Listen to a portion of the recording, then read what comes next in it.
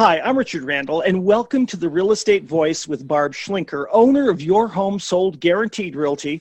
This is the weekly radio show that informs and educates you on how to buy or to sell real estate with Colorado Springs Real Estate Authority, Barb Schlinker. Barb is a retired Navy veteran. Barb Schlinker is an author, and Barb is a pilot and enjoys all that Colorado Springs has to offer with her amazing team. Barb, always great to be talking with you. And home sellers planning to put their homes on the market often ask to prepare. How should they prepare? What are some home inspection pitfalls before you even put your Colorado Springs area home up for sale? Well, hello, Richard, and I'm happy to be here as always. Well, there's kind of a few things that you can do to really get yourself prepared. I'd say especially right now, probably the number one problem we're running into on a very regular basis is homes are getting hammered with hail. This is hail season. Even people that just replaced their roof a year or two ago got hit again. So first thing I would do is call your insurance company. You know, we just called our homeowners insurance company, and I just kind of did a review of the policy because we're refinancing into these great low rates that they have right now. And I was shocked at some of these extra charges. Like they claim we had all these wood fireplaces and there were gas, so we had to pay extra for that. They also were charging us for having extra buildings outside of the house, which we don't have. So it was really surprising. I was able to knock about $1,000 off our homeowners insurance. But the biggest thing that's changed recently are deductibles, particularly for hail damage, because they know hail comes here an awful lot. So you want to talk with them and find out what are the deductibles. You might have established a reasonable deductible when you started, but as they get more claims and stuff, they kind of just send you a revision in the mail, and not everybody reads those things. And what one of the big insurance companies has done in town is they have changed the deductible not to be $1,000 or $2,000 or something that's reasonable, but to 1% of the home's value. So right now, the average sales price for a home is above $400,000. So that could mean you're spending $4,000 on deductible for having to replace a hail damaged roof. That's a lot of money. So definitely check into that. It doesn't cost very much money to lower your deductible for the short time that you're going to have your house on the market and then sold. Also, consider getting a pre-inspection. Those cost about $300. You really want to know up front if you have any problems. The worst time to be dealing with repairs is when you're in the middle of moving and you have your house under contract. And really, in most home sellers' minds, they're thinking, hey, everybody wants to buy my house at full price, completely sold as is. But unfortunately, the process doesn't really work that way, and it kind of takes the fun away. So if you know in advance you've got any problems, there's a couple benefits to that by doing a pre-inspection. One of them is that you can offer your home pre-inspected, pre-certified. In other words, you did the inspection, you took care of any defects, and you're willing to share that information with the buyer, which could save them money, and maybe they'll skip doing an inspection. I've seen that happen quite a bit. So these are the systems you want to check out: plumbing, electrical, the furnace, the air conditioner.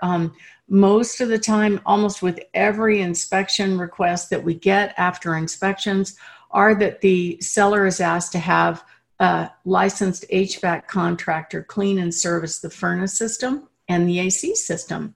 Also, a sewer scope. If you have a sewer system and septic, we'll be talking about during the show, but this could be a really big issue. And it's one of those things that most people don't pay a lot of attention to unless they have backups or problems.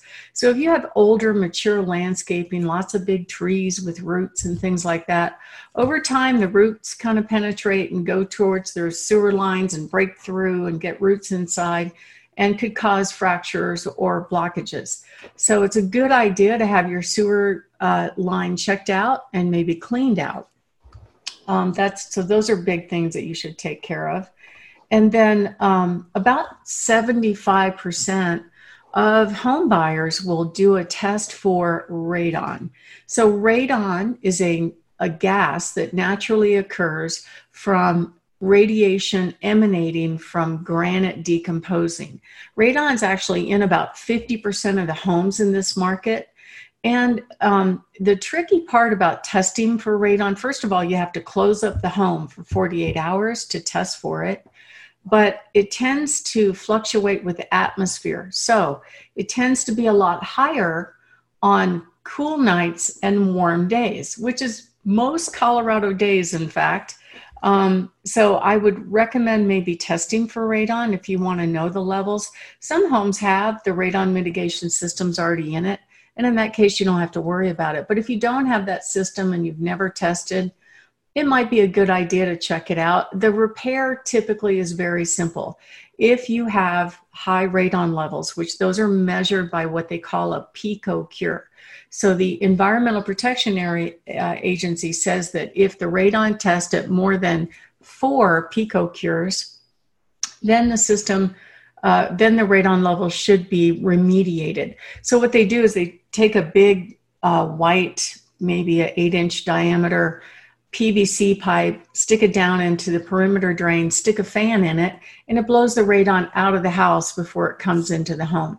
There have been some studies that say radon levels cause lung cancer and others that don't. The levels in the US are 4 picocures. The levels in Canada are 8 picocures. And the levels in Europe are above 20 picocures. So who knows what's hazardous or not, but it's something that we see come up on most inspections now. Also, consider investing in a home warranty. These are low-cost insurance policies that cover pretty much all the major systems: plumbing, electrical, heating, appliances, garage door openers. And if those systems fail during the listing or 12 to 14 months after closing, either the seller or the home buyer pays a $75 deductible, and those warranty companies will come out and repair or replace those systems, which can save you thousands. Should you decide to let us handle the sale, we actually offer these home warranties as part of our VIP seller service. Richard? And I have to tell people that is why you are the expert. You've been here, you've seen the hailstorms come and go, and you know all these details in terms of inspections. And I do suggest that if it's a home warranty, people can get in contact with you, even if they're in the middle of a transaction, if they're in the middle of thinking about buying or selling. The phone number is 719-301-3900. I'm Richard Randall. You're listening to The Real Estate Voice with Barb Schlinker of Your Home Sold Guaranteed Realty. If you're interested in selling or you want to give Barb a call, the number again is 719-301-3900. We're talking with Barb about home inspection pitfalls. And Barb, what are some other things that home sellers can do to prepare their homes for that inspection? Well, I would start with the obvious cosmetic issues in the home. I was in a home yesterday where they had been living with that carpet for 19 years. So, you know, kids and dogs, it's over time, the carpet's going to get stained and tired and appear dirty. And actually, buyers will offer 4 to 6 times less than the cost of replacing those cosmetic things if they make an offer at all. Buyers typically in any price range really want move-in ready. Move in, drop their stuff, not have to put any money into the home. I'm not saying completely remodel, but some of these basic cosmetic things can really make a difference between you getting a bidding war on your home to not getting an offer at all. So some of the things are tired carpet, ripped vinyl flooring, mismatched kitchen appliances. Like if you have bisque and then you have white and you have black. Black and stainless blend pretty well together. You can mix and match those, but white and black, it's a miss, especially in pictures. And something that's very inexpensive that you could take care of is replacing those old dated light fixtures, like the gold trimmed ones, or what we call the Hollywood lights that are in a lot of the older homes that were built in the 90s. And the 2000s. So those are really important. And then when the inspection happens, don't let the buyer's agent or the inspectors dictate the process. We just had a couple of issues come up. Recently, I had 2 inspections on my listing, same company, which is really strange. And the inspector ahead of the inspection sent me an email telling me what the rules are for the inspection. Just so everybody knows, inspectors are not licensed in the state of Colorado. They may have taken an online certification. There are no requirements. So they don't get to set the rules, okay? They're there as a guest in somebody's home. They're not a part of the contract, and the seller does not have to comply with their demands, nor does a buyer have any right to privacy in someone else's home. So what happened is I had somebody show up, and these are some of the issues I've had during inspections. I've had scratched hardwood floors when they put their sewer scope lines through. I've had them remove toilets and not replace the seal. I've had them scratch the inside of a new toilet with their sewer scope lines. I've had them break apart pedestal sinks and cause leaks. I've had them jab screwdrivers into caulking, leave circuit breakers popped. And I've had them inside my clients' homes unescorted without me knowing about it. I found out when I called the agent, and I hear the road noise. I said, "Are you there at the inspection?" "Oh, no, I just opened the door and let them in." So that causes me to have a meltdown, because it's actually a license law violation to let somebody unlicensed in one of our listings. And I had one where I asked the agent specifically, "I need you to be there during the inspection because there's a teenager home alone." She goes, "Oh yeah, don't worry." So she shows up, opens the digital lockbox, did not see the teenager, let two strange men, the inspectors in the house, and turn around and walked out and left. We actually have her on camera doing that. So, fortunately, I didn't trust her for some reason. I had sent my office manager down there to check on it. My office manager got there 5 minutes before the inspection was scheduled to start, and there are two strange men in my client's house, so no agent, and I was pretty upset. When I confronted the agent, the answer was, I forgot. I had to go to a closing. Usually you don't forget when you have to go to closings. That's the day we get paid. So I think she just didn't care. So I have a tough time trusting real estate agents. And then I also recently had somebody that actually asked a seller to leave their own house and thought that was perfectly fine. So it's not. This is their home. They're there as a guest and a vendor or a contractor. They should be very polite and courteous in other people's houses. Richard?